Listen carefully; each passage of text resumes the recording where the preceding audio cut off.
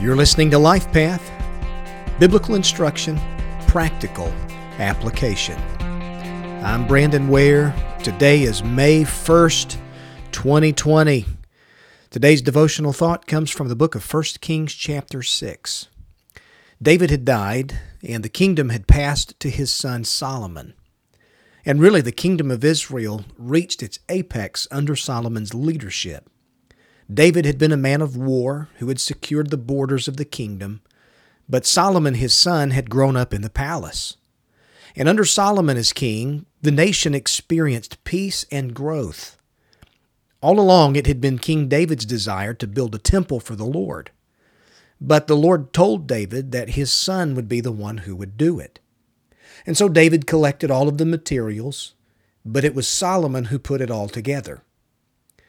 The chapters in 1 Kings really explain how Solomon recruited a workforce and cut timber, quarried stones from Lebanon, and began to lay the foundation of the temple in Jerusalem. And the new house would almost be twice the size that the tabernacle had been. Everything in the temple was overlaid with pure gold. It would take Solomon 7 years to build the temple, but by the time it was finished, it was quite a sight to behold. Now, in the 11th verse of chapter 6, the Bible says that the word of the Lord came to Solomon.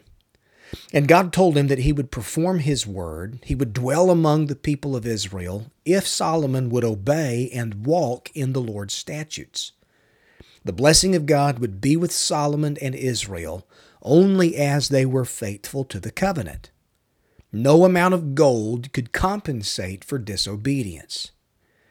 Now, the Lord reminded Solomon, just in the same way that he constantly reminds us, that he's not impressed with our work if our walk is not obedient to him.